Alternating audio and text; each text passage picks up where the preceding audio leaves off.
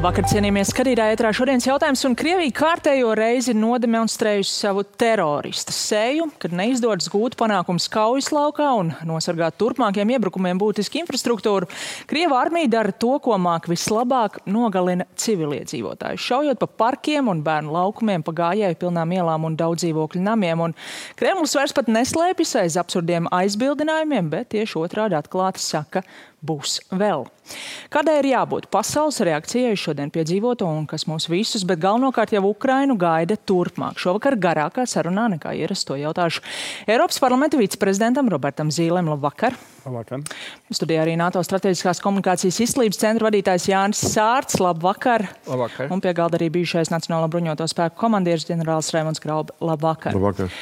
Pēc brīža mēs arī mēģināsim sazināties ar Ukrainu, lai saprastu, kāda ir situācija šobrīd, vai tā trauksme tāda pati kā vēl pa dienu, bet sākumā es gribētu tiešām katram no jums jautāt to reakciju par šīs dienas notikumiem. Skaidrs, ka kaut kāda atbilde pēc tā, ko mēs visi redzējām uz Krimas tilta, droši vien gaidījām, bet vai šādu, Sārtkungs, jūs gaidījāt tik vērienīgu atbildi? Kaut ko līdzīgu es principā gaidīju. Es arī publiski teicu, ka es reiķinos ar triecieniem par civilo infrastruktūru, kas tā arī bija. Protams, tas, ka civilā infrastruktūra ir ne tikai energo kompānijas, jeb kritiskās infrastruktūras objekti, bet arī cilvēki, bērnu laukumu tā tālāk. Tā kā es biju cerējis, ka šoreiz nē, bet laikam ļoti muļķīgi no manas puses uz to bija cerēt. Tā kā es domāju, bez pārsteigumiem varbūt tas, ka viņi bija uzkrājuši pietiekami daudz šo te raķešu sistēmu, lai tādā apjomā palaistu, jo vismaz pēdējos mēnešos mēs redzējām, ka viņi ļoti taupīja šādu veidu raķetes, un tagad bez acīm redzama militāra efekta tādu apjomu palaist gaisā, tas nozīmē, ka tas ļoti sāpēja dažam labam. Bet palaid tiešām iztērējās pamatīgi militāri, pilnīgi bezjēdzīgi. Es varbūt priekš atbildēšu to jautājumu par to vai pārsteidz vai nepārsteidz. Es teikšu, ka mani nepārsteidz, bet piekritīšu Jānim, ka varbūt pārsteidz tas apjoms, ko vienā dienā 83 raķetes, pēc tā mēs atgriezīsimies. Bet, redzat, viss tā situācija, tās atriebības, prasības publiskajā telpā sāka pēc Ļimana sev skanēt. Tā kā mēs kaut kā koncentrējamies uz Kerču, atcerieties ātomu, tā kā kodolu, tā kā viņš mazinājās pēdējās dienās, tas kodola prasība, bet nepārtraukti bija spiediens uz varu, kad jādara kaut kas jādara, mēs taču varam un darām. Otrs, komandieru nomainamies. Nedrīkstam atmest šeit jaunā komandieru faktoru.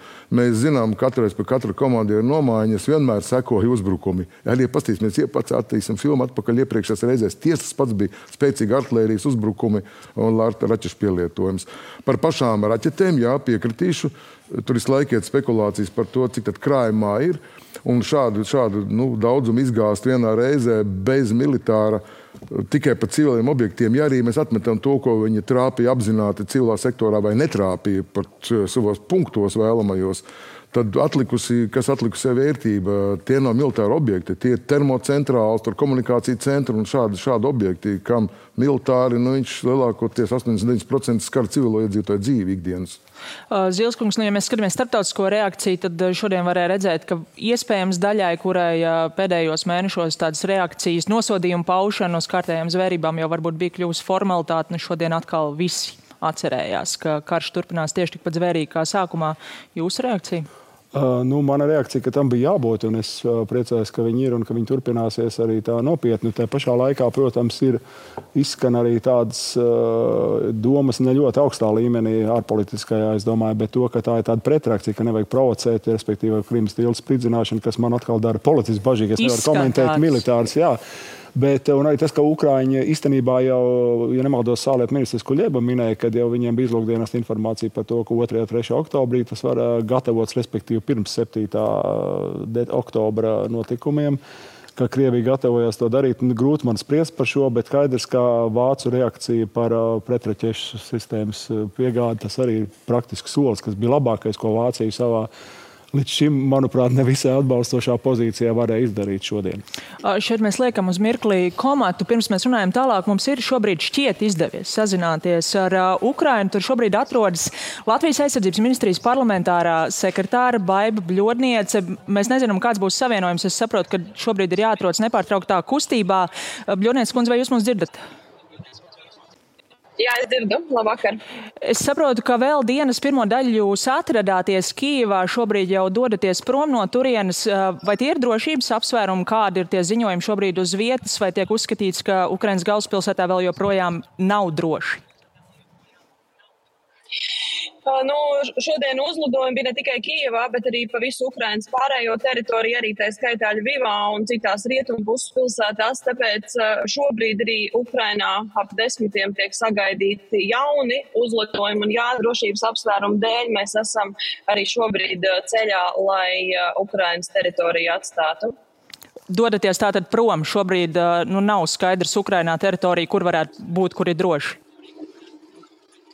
Šobrīd, ņemot vērā šodien, ka notika uzlidojumi visā Ukrainas teritorijā un tiešām par civiliem mērķiem, primāri apšaudot tecus, siltuma apgādes, ūdens apgādes, mēs zinām, ka Ļvivas pilsēta, kur mums bija paredzēts šodien uzturēties un rītā vēl viesoties Ļvivas kara hospitālī, ir pilnībā bez elektrības, ūdens apgāde gan ir atjaunota, bet tā ir, atceramies, pilsēta, kur pēc kara sākuma šobrīd uzturējās arī mūsu vēstniecība un citu valstu vēstniecības, tāpēc tā ir salīdzinoši tuvu Polijas robežai, bet tomēr faktiski nav neviena teritorija šobrīd Ukrainā, kura būtu uzskatām par drošu.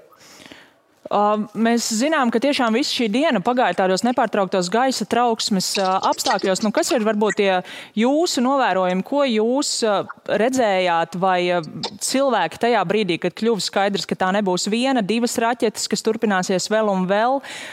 Kāda bija tā reakcija? Vai tiešām beidzot tā pilsētas dzīve izmainījās? Es teikšu tā, mēs vakar gājām gulēt ar pilnīgu sajūtu un arī pilnībā rekomendācijām no visiem, ka nav sagaidām nekādi, varam gulēt mierīgi, nekas nav sagaidāms, ka varētu kaut kas atgadīties.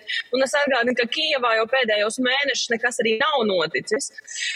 Šodien no rīta, kad mēs pamodāmies un sāka skanēt gaisa trauksme un tad arī atskanēja šie, tā pirmie sprādzieni, patiesībā vairums no mums arī kolēģiem to uzskatīja kā vai kaut kādus sadzīviskus trokšņus, kaut kādus būvgružu vai kaut kādus tādus, kaut ko tam līdzīgu. Tad tikai mēs sapratām, ka pirmā raķeta, kas nokrita, bija tikai 300 metru attālumā no mūsu viesnīcas, tāpēc arī faktiski tas bija pats Kijevas centrs. Un es teikšu tā, visi tie objekti, kas šodien ir apšaudīti, tā skaitā Kijevā, ir pilnīgi civili objekti. Tur nav nekā, un kā teica, šodien arī tiekoties vēl ar aizsardzības ministra vietnieci un arī prezidenta kancelējas cilvēkiem, kur mēs viesojāmies, arī apmeklējām tās vietas, kur bija šīs raķetes trāpījušas pēc tām apšaudēm. Tad skaidrs, ka tur nebija nekā cita, kā vienīgi, lai mēģinātu ieviest paniku un šausmas. Kā viņi arī saka, principā mērķis ir tuvākajā laikā atstāt Ukrainu bez elektrības un bez siltuma. Tas ir primārais, ko šobrīd mēģina sasniegt Krievija. Vai sarunās ar šīm Ukrainas amatpersonām pēc šodienas notikumiem jūs dzirdējāt jaunus vēstījumus, kaut kādu tādu retorikas maiņu, uzrunājot rietumus, prasot atbalstu, vai tur parādās jau jaunu līmeņa aicinājumi? Tur parādās aicinājums turpināt sniegt atbalstu. Es domāju, ka Krievija arī šodien izdarīja divus simboliskus soļus. Krievijā tika apšausta un viena raķeta trāpīja Eiropas Savienības mājā, kur mums bija paredzēta tikšanās ar cilvēkiem. Savienības uzturās Kijevā. Un otra bija arī Vācijas vēstniecība. Tā kā es ļoti ceru, ka mēs ceram, ka arī šie soļi arī pamudinās saprast. Tā šķiet, ka šajā brīdī sakari arī varētu būt mūs pievīluši. Es domāju, ka mēs šeit arī liksim punktu. Novēlam Bļodnieces kundzei noteikti drošu ceļu mājās, tāpat arī visiem citiem Latvijas citiem diplomātiem. Dzirdot tas, ko viņa teica, Eiropas Savienības māja, Vācijas konsulāts, tas aizķer vairāk, vai tā reakcija ir gaidām asāka, tāpēc, ka šīs valstis izjutīs ļoti personīgi to? Es ceru, un es domāju, ka arī tas pirmais solis, kas jau bija šodien par šīm pretteķēšu sistēmu, ko es jau pieminēju, es domāju, ka tas liks darīt mazliet cits stāsts. Arī Šolts šodien paziņoja jau pavisam pievakarē, tas gan neatiecas uz šo atbalstu, bet uz to, ka viņš ir par... Tur bija liels nepatikam par to, ka Vācija 200 miljārdus vēlās tērēt savus elektrības atbalstu, kas izkropļo visu Eiropas. Tas šodien ir jau piekrišana tam, ka būs kopīgs fonds, protams, uz aizņēmumu pamata, arī pret aizņēmējiem, bet tas parāda, ka Šolts, atsimredzot Vācijas par kādus soļus arī nomierinot situāciju par šo jautājumu Eiropas Savienībā, kas man liek domāt optimistiski, beidzot kādas kustības būs nopietnākas no Eiropas vadošajām valstīm. Tas, ko mēs visdienas garumā redzējām, dzirdējām arī tagad, civilie objekti, terors, šausmu sēšana, Krievijas publiskajā telpā no propagandas viņu cilvēkiem, gandarījums, prieks, Putinam būs izdevies kaut kā savu vājumu uz mirkli nomaskēt ar šo soli? Uz īsu brīdi, protams, tas tai kara frakcijai tiek padots kā tāds triumfa mirklis, bet atcerēsimies, militāra efekta no šī te nav. Es tā piemetu aptuveni miljards kā minimums, ja ne vairāk iztērēt šajos triecienos. Manuprāt, pat tās pašas raķešu sistēmas vērtīgākas nekā tīrā nauda. Bez jebkādas militāras jēgas, un dinamiku kaujas laukā tas nemainīs. Un tur mēs turpināsim redzēt to pašu, ko mēs redzējām līdz šim. Līdz ar to pamatos tas neko nemaina. Manuprāt, pats simboliskākais šodienas trieciens bija par to gājēju tiltu, kur viņi mēģināja trāpīt šim te simbolam blakus tam draudzības tam piemineklim un aizšāva garām, un tiltam principā nekā. Un es to paņēmu šodienas tādu pozitīvo elementu, kas parāda, uz ko Krievija ir spējīga, kā viņi domā un ko viņi nevar. Un ja mēs ieliekam salīdzinājumā Krimas tiltu, varat iezīmēt, cik būtiski tas šobrīd uzlabo Ukrainas pozīcijas, tas, kas notika ar šo Krimas tiltu, kādas ir viņa iespējas tagad virzīties uz priekšu tur? Šobrīd gan redzams, ka Krimas tiltam vairāk simboliska nozīme, tā dzimšanas dāvana, emocionāla, mazāk varbūt militāri, jo tomēr, cik es saprotu, viena josla, automašīna joslas skaidrs, ka viena darbojās, tāpat tās arī dzelzceļa līnija viena darbojās, tad līdz ar to varbūt tas tāds īstermiņā, jā, bet vidējā ilgtermiņā nē. Bet te ir šodien, varbūt nedaudz paturpināt kolēģi iesākto, ar ko man ļoti nozīmīga šodien, kad ja vēl kāds arī īpaši rietumos ticēja kaut kādām denacifikācijas murgiem, tad jā, tad tur, lai nacistiskā valstī, tad vienmēr ir divas frakcijas. Tad viena ir tie nacisti, kas apspiež tos nenacistus, respektīvi Krievus. Šobrīd šaujot par šo civilu infrastruktūru, tur neviens netika šķirots, ne Harkovā, ne Mikolājeva, ne Zaporožģē speciāli minu krieviski runājošo, to dominējošo Ukrainas daļu. Un šajos objektos cieši pilnīgi visi, pēc kādām etniskām atšķirībām tu nevar novilkt to strīpu, respektīvi. Viņi atklāja vēl vienreiz, ka viņš ir pilnīgi pliks, nekāda identifikācija, tas ir karš ar visas Ukrainas tautu, visās vietās. Vai šis varētu sekmēt to, ka no rietumiem, arī no ASV mēs dzirdam to, ko Latvija vai citas Baltijas valsts jau ir pateikuši, Krievija ir teroristu valsts? Jā, es ceru.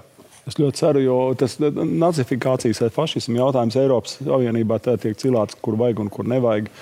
Un faktiski jau pazūd tā jēga, kas tas vēsturiski abi šie jēdzieni īstenībā ir. Tas attiec gan uz nesenām itāļu vēlēšanām, un ar ko man bija jāstrīdās faktiski arī debatēs televīzijā ar citu valstu kolēģiem un tam līdzīgi.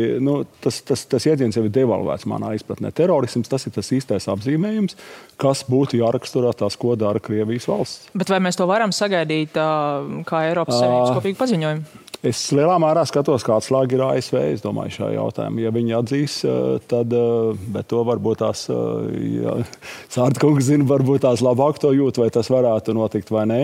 Bet pat es nedomāju, ka Vācija vai Francija varētu to izdarīt. Iepriekšā ASV pateica nē.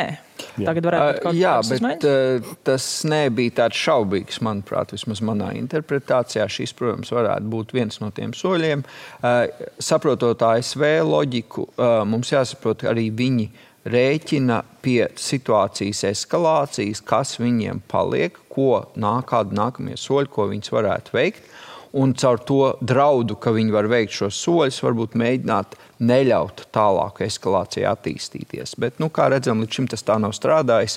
Jāsaka, es domāju, nevienam no šeit klātesošiem tas nav pārsteigums, ka Krievija ir gatava eskalēt visu laiku. Varēja taupīt kaut kādu nākamo soli pēc šīs Ukrainas okupēto teritoriju aneksijas. Šis ir nākamais brīdis. Te būtu jābūt nākamajai sankciju kārtē no Eiropas Savienības ieroču piegādēm, paziņojumiem. Šobrīd, manuprāt, tiešām jārunā pamatos pa ieročiem. Sankcijas, protams, ir svarīgi, labi, mēs redzam ilgtermiņa efektus, bet ieroči ir tie, kas maina situāciju kaujas laukā. Kas ir tas, ko šobrīd visvairāk vajag Ukrainai, kā vēl joprojām nav Ukrainai, vai ir par mazi, mēs skatāmies uz ieročiem? Principā tas spektrs jau vairāk kārt augsts, bet tieši šobrīd, ja turpināsies, pat tiešām tomēr ir tās rezerves šādām tālās darbības pārnotām raķetēm, kalibra tipu raķetēm un daudzām citām, tad primāri, kas ir vajadzīgs, ir pretgaisa aizsardzības efektīvas sistēmas. Un tur ir, Zils kungs jau minēja, ka Vācija dāvina 2 no 4, cik es sapratu skaitliski, šīm modernajām IRIS-T sistēmām. Ko tas nozīmē? Tas ir ar Latvijā tas ekvivalents, kā mēs Latvijā esam vairāk kārt pieminējuši mūsu vajadzībām, tas NAISAM sistēmas, apmēram tādu pašu 40 km apmēram attālumu, 20 km augstumā. Viss šīs raķetes, kas šodien lidoja, viņas ir lielākoties, vismaz pārnotās, ir zemskaņas, viņas ir ļoti viegls mērķis, teiksim, šādu veidu raķešu sistēmām. Viņas ir efektīvas un ļoti modernas. Tā visvienojas modernākām šobrīd pasaulē. Tas ir tas pretgaisa aizsardzības, steidzami jādod uzreiz, bet redziet, jebkurai jauna ieroča sistēmas došanai ir zināms apmācība laiks. Ja mēs redzam, ka viņš koncentrējās tuvākajās dienās vai nedēļās bojāt šo civilu infrastruktūru, var nepietikt laika šādu sistēmu, lai apmācītu Ukraiņus darboties šādām modernām sistēmām, diemžēl.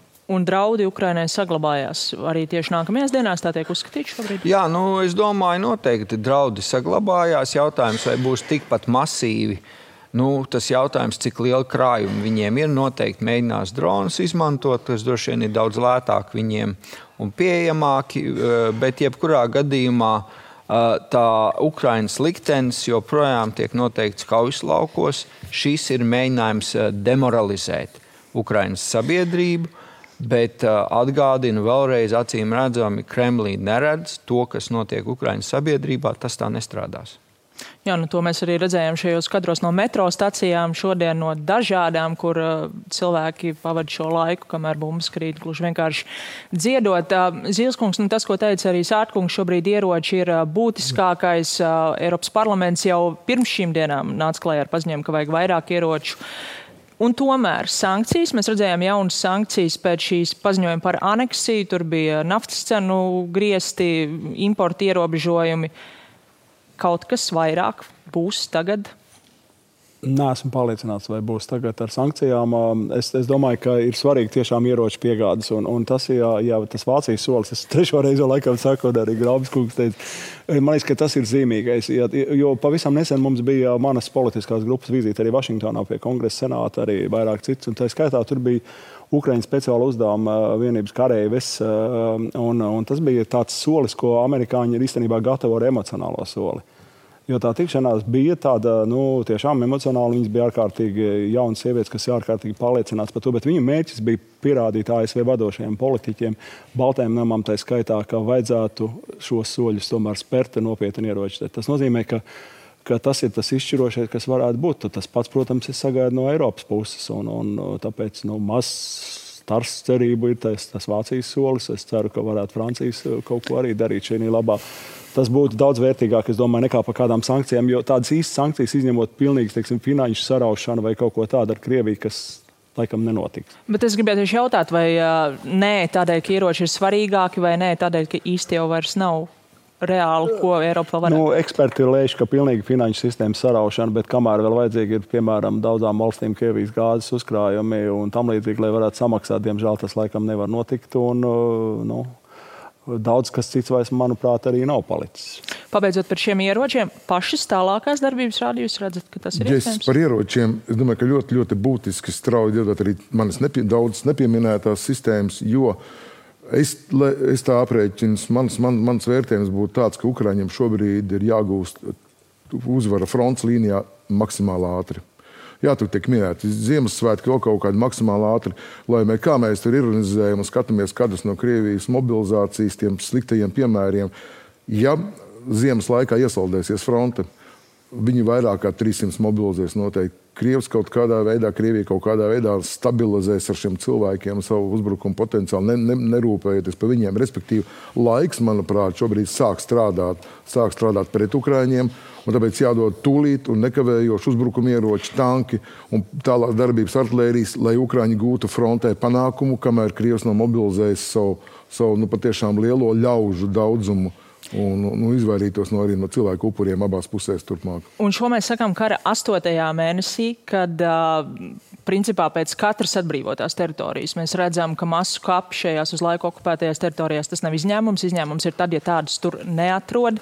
Mēs redzam šos terorisma elementus pastāvīgi. Šodien tiešām lielā koncentrācijā, kas ir ļoti būtiski. Mēs redzam arī šos Ukraiņu spējas un panākumus virzīties uz priekšu, un tomēr vēl joprojām pakāpeniski tādas spējas, vēl kaut kādas spējas, visu reizē, visu, ko var, šāds lēmums netiks pieņemts? Es domāju, pirmkārt jāsaprot, ka Eiropas ieroču krājumi ir riktīgi jau izsmelti. Nav tur daudz lieku ieroču sistēma. Arī šī šobrīd Vācijas piedāvātā principā nāk pa taisno no rūpnīcas. Arvien vairāk šādas mēs redzam, ka pa taisno no rūpnīcām, kas bija plānots pašām NATO dalībvalstīm aiziet Ukrainai, kur tiešām joprojām ir lielāki krājumi, tas ir ASV. Un bez pretgaisa ieročiem mums jārunā arī par tankiem. Mums jārunā par kaujas lidmašīnām, bet, ja runājam par kaujas lidmašīnām, tur tas apmācību laiks ir vēl krietni ilgāks. Līdz ar to tā manevra iespēja Eiropā nav īpaši liela, ieroču apjomu iespējami pieejamā. No ASV vēl ir. Un es piekrītu, ka tam panākumam jābūt laicīgi. Es gan varbūt būtu šaubīgāks joprojām par to mobilizācijas ietekmi, jo tas, ko es redzu, ka šī sistēma nespēs to labi akumulēt un rezultēsies vēl vairāk ļoti zemi motivētos karavīros, kuri pie zināmiem apstākļiem var būt tas ahilēja parpēdis, ko var izmantot pie uzbrukuma. Pirms mēs pārējām pie šī, pabeidzot tomēr vēl... Par šo, es tomēr ik nedēļu sastopos ar saviem kolēģiem Eiropas Savienībā. Labi, tur nav vienmēr, augstais pārstāvs vai Borela kungs, kurš gandrīz katru sesiju ir, bet es redzu savu Rietumu Eiropas kolēģi. Un tas jautājums, diemžēl, Ukrainas, es nezinu, kā būs šonedēļ. Dodoties rīt uz turieni, uz Briseli, vai tas būs parādījies pēc šiem notikumiem, šodienas rīta notikumiem. Mēs neesam palīdzi. Tas bija pagājis tā kā nost, tas Ukrainas jautājums, jo ir vesela virkne citi, ir sāpes, barjera, kā vācieši vai kādi citi pārdzīvos šo iespējamo enerģētikas trūkumu un bezdarbu, kas varētu viņu industrijas kart un tam līdzīgs. Tās ir tās lietas, kas daudziem uztrauc. Un arī, bija pagājuša nedēļa, bija Arestoviča, Marka Fegina un Ponomarjova tikšanās.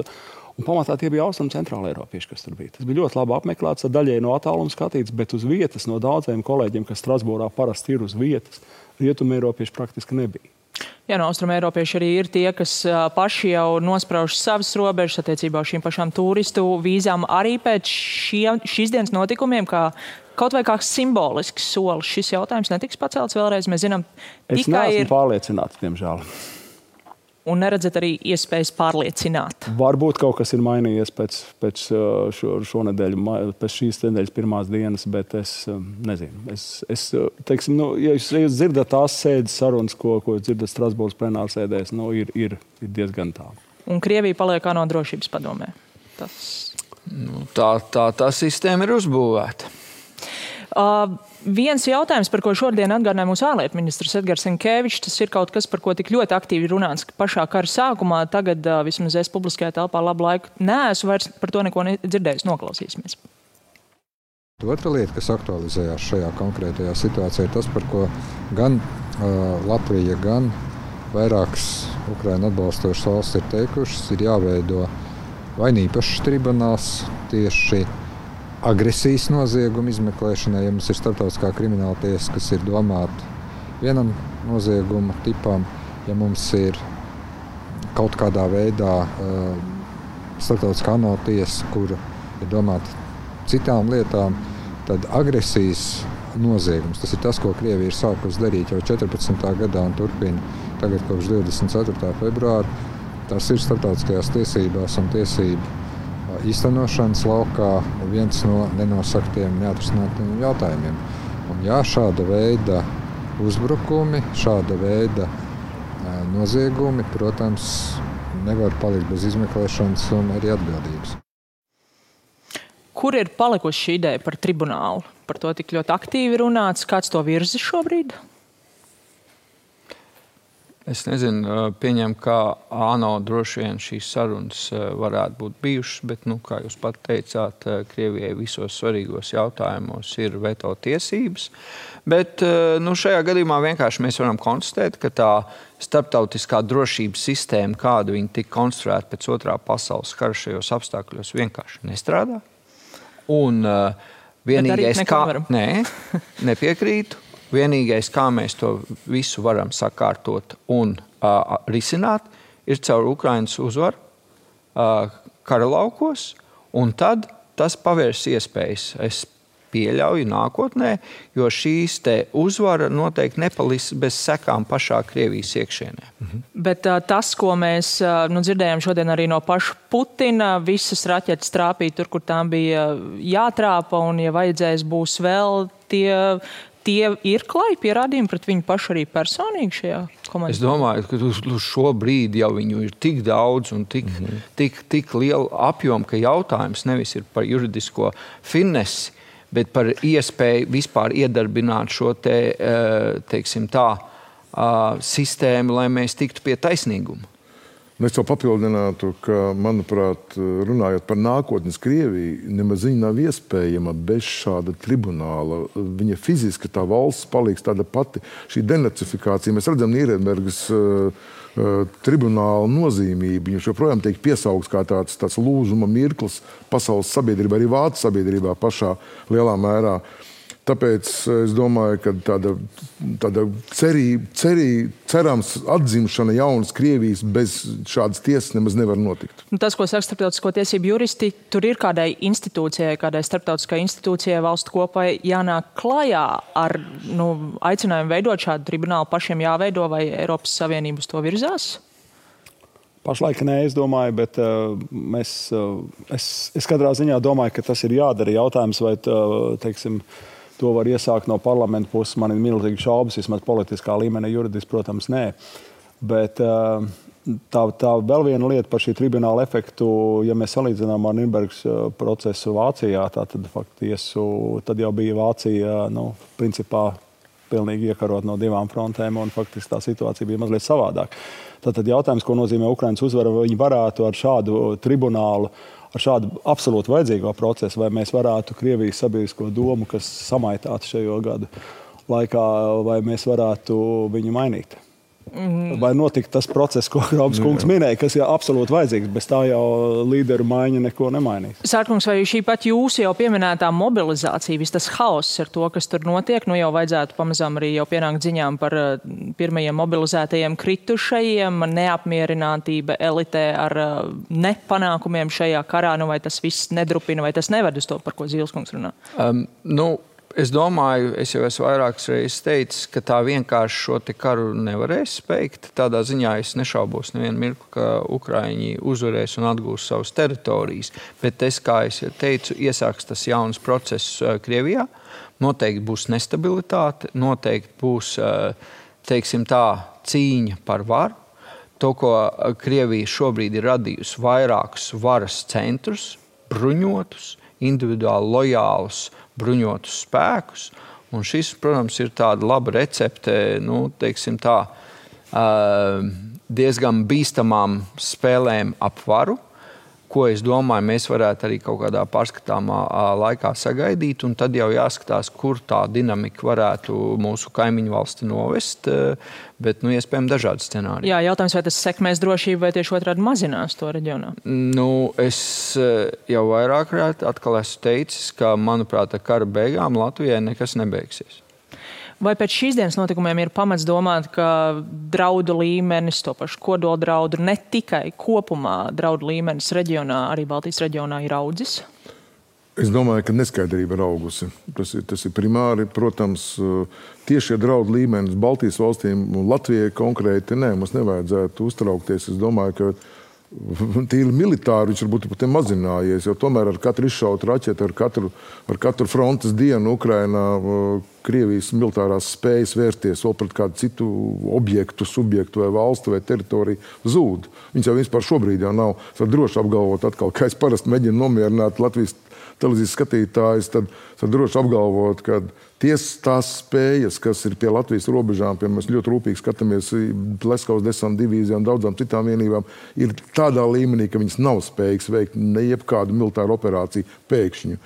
Bet neskaidrība attiecībā uz kodolu, kaut kādiem draudiem vai kādām citādām tālākām Krievijas neprognozējumām rīcībām, tur joprojām neskaidrība saglabājas ļoti, ļoti liela. Šodien Reuters ziņo, ka Polija ir uzsākusi savu bumbu patvērtņu apzināšanu Eiropā. Augtrauksmes līmenis vai ir tāds miega stāvoklis, kā jūs minējat? Par atomu ieroču lietošanu vai atomā elektrostaciju kādiem negadījumiem, terorismiem faktiski elementiem. Tas rietumos ir bijis visu laiku tāds bažas, vismin par šo Somijas piemēru, kuriem tas ir labi organizēts, cik var spriest. Tad es, protams, nevaru spriest militāri vai civilās aizsardzības kontekstā, bet tā izskatās pēc tās publiskās informācijas. Skaties, ka viņiem tas uztrauc, bet tas, ko es politiski gribētu sakāt, man liekas, ka būtu labākā Eiropas Savienības atbilde šī situācijā. Nevis runāt par strateģiskām autonomijām, kas ir domāta strateģiska autonomija no ASV, ka mēs sev pašas aizsargāsim, vai strateģiskiem kompasiem un visiem citiem brīnumiem, kas ir pēdējā laikā saražot, bet faktiski izbeigt strīdēties par lietām, kas nav svarīgas Eiropas Savienības atbilde, un iet soļiem uz priekšu gan šajos sarežģītajos energoatbalsta metodēs. Pavisam vienkārši. Patīk, ka kurš būtisks jautājums Eiropā neaizņem ilgu laiku, tas tiek pieņemts, un tā ir labāka atbilde no tādas strateģiskās cīņas pret Krievijas agresiju.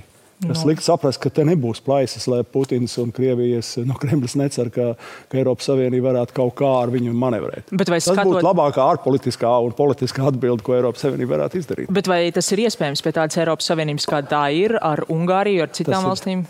Bet tur ir nepārtraukti. Ungārija varbūt ir specifisks gadījums, bet, teiksim, Polija nepārtraukti tiek kacināta ar eiro. Neviens eiro nav iedots viņiem. Atvesļošanās noturības plāns ir pieņemts, viņi ir galvojuši par to plānu. Viņiem 2 miljoni pār bēgļu pieņemti. Nekas nav pieņemts. Visu laiku tiek teicis, ka mēs skatīsim. Kāpēc? Kāpēc? Šī valdība var nepatikt politiski, bet viņa ir poļu ievēlēta valdība un viņa dara labas lietas, kā ir kontekstā. Izbeigt šīs lietas, kas nav būtiskas šajā situācijā. Tas ir tas, kas... Jūs kā parlamenta viceprezidents? Es vienmēr šo te arī minu, kā piemēram, kas ir tas būtiskais un kas nav būtiskais un ko varētu atmest. Tas ir ārkārtīgi grūti pārvarēt, jo šie cilvēki dzīvo katrs savā vidē, politiskajā, savā dzimtenē un savā politiskajā skatījumā. Sārtkungs, tas, ka Krievija šodien reaģēja šādi drausmīgi, nežēlīgi, teroristiski, bet ne tā, kā pati ir solījusi, baidījusi, brīdinājusi ar kodola ieročiem, tas liek domāt, ka Krievija nav gatava šim solim tomēr? Šobrīd viņi nav tam gatavi, bet, manuprāt, pieņemot, ka šis karš ies ar vien vairāk un vairāk Ukrainas zīmē, mēs varam, ne mēs, Krievijas elite, ja pareizāk sakot, pats Putins nonāks pie šī jautājuma ļoti nopietnas apspriešanas, vai izmantot kodolieročus vai nē. Tas iemesls, kāpēc viņš uz to skatīsies, būtu, lai saglabātu savu personīgo, perspektīvu un drošību. Tāds būtu tas iemesls, kāpēc uz šo skatīties, galējais eskalācijas solis, lai deeskalētu kopējo situāciju, kas ir daļa no Krievijas doktrīnas. Un tur ir svarīgi, lai tajā mirklī pie šī lēmuma pieņemšanas viņam būtu skaidrs, ka šis solis nekādā veidā nedos viņam personīgo drošību, jeb nākotnes perspektīvu. Un šobrīd ir skaidrs? Šī ir tā saruna, kas nenotiek publiskā telpā. Droši vien arī ne mēs, ne Eiropas Savienība nav tie gluži, kuri var ticami šo ziņu nodot, bet tā ir ASV, cik mēs no publiskiem avotiem varam spriest. Kaut kādas sarunas tur notiek, un kā viņas tiek uztvērtas, to jau mēs, teiksim tā, mēs varam tikai spekulēt. Jā. Bet 2 punkti vēl par to, kāpēc es arī liecos domāt, ka taktiskie kodola ieroči netiks lietoti. Viens ir starptautiskais, ko mēs šodien varbūt nepieminējām vēl, jo mēs patvērtu tādu to Pandoras lādīti. Mēs zinām, šīs kodola pretnostatīšanās starp Pakistānu, Indiju un tā tālāk. Pasaules sabiedrība arī apvienotās nācijas ļoti, ļoti viegli izkalkulētu, kad nesodāmība šajā gadījumā būtu traģisks seks pasaulē kopumā kodolieroču pielietošanas tādā kontekstā. Bet otrs ir šī kodolieroču tāda militārā nozīme. Šī kauja, kā norit Ukrainā vai karš Ukrainā, viņš nenotiek kā Otrā pasaules kara laikā ar tādām lielām, varbūt, tādām karaspēku koncentrācijām, kur šiem kodolieročiem ir nozīme, kur taktiskais kodolierocis iznīcina apmēram 3 km radiusā vai pat diametrā patiesībā, jāsaka, jā, pilnībā visu, un tad kaut kad atkarībā no vēja virzieniem rodās šie blakus efekti. Bet, pirmkārt, viņš tādas koncentrācijas nemaz Ukraiņiem arī nav, līdz ar to viņam militāra efekta jēga nav.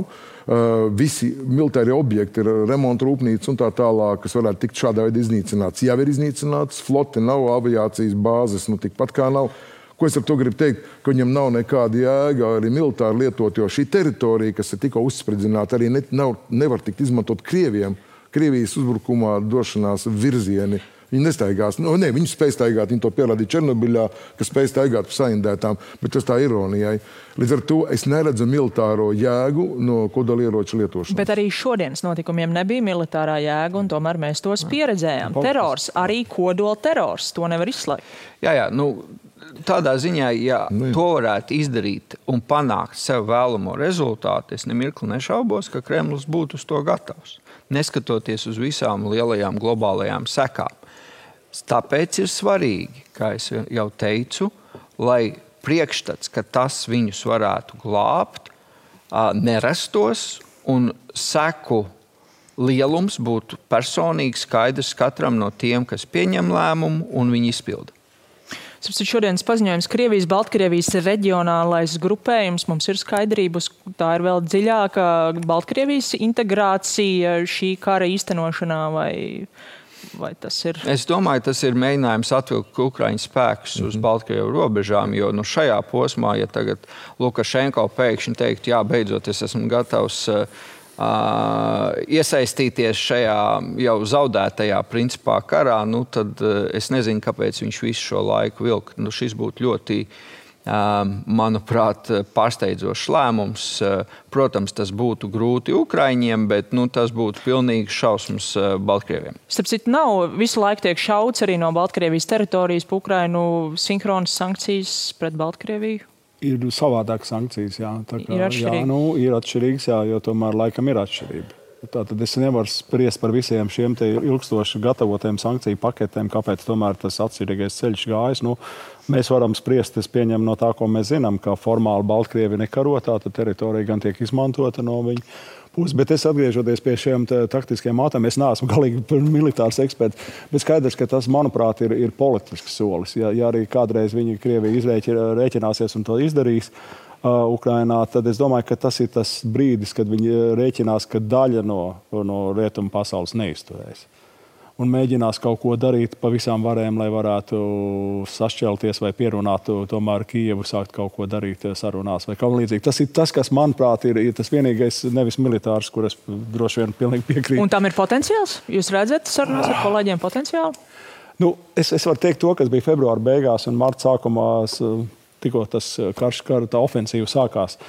Tad man daudz Rietumeiropas kolēģis, tāpat kā citiem baltiešiem, izteica tādu līdzjūtību apmēram tā. Viņiem neuztrauc, manuprāt, konvencionālā kara apdraudējums. Tīri personīgi. Līdz ar to tas atspoguļojas uz politiskām aprindām. Tas, manuprāt, nav mainījies. Tas, kas viņus uztrauc, atomieroči un negadījumi ar atomelektrostacijām.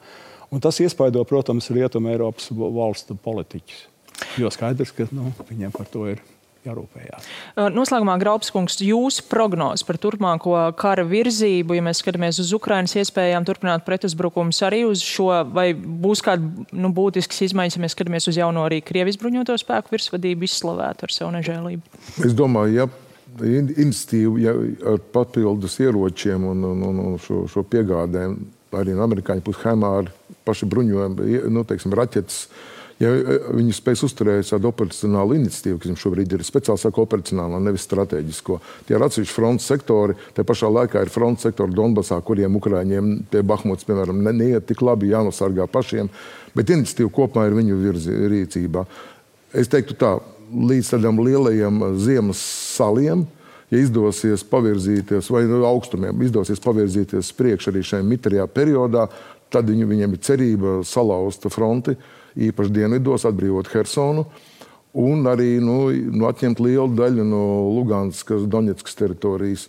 Cerībā, ka pilnībā sabrūks Krievijas aizsardzība, man tomēr nav tāda tik optimistisks es nebūtu, jo pārvērst tādā strateģiskā panākumā vismaz 2-3 mēnešu laikā diez vai izdosies. Cerēsim uz to labāko un arī, lai Ukraiņiem ir mierīgi šī nakts. Paldies jums visiem par sarunu. Paldies arī jums, skatītāji, par uzmanību un ar jums tiksimies rīt.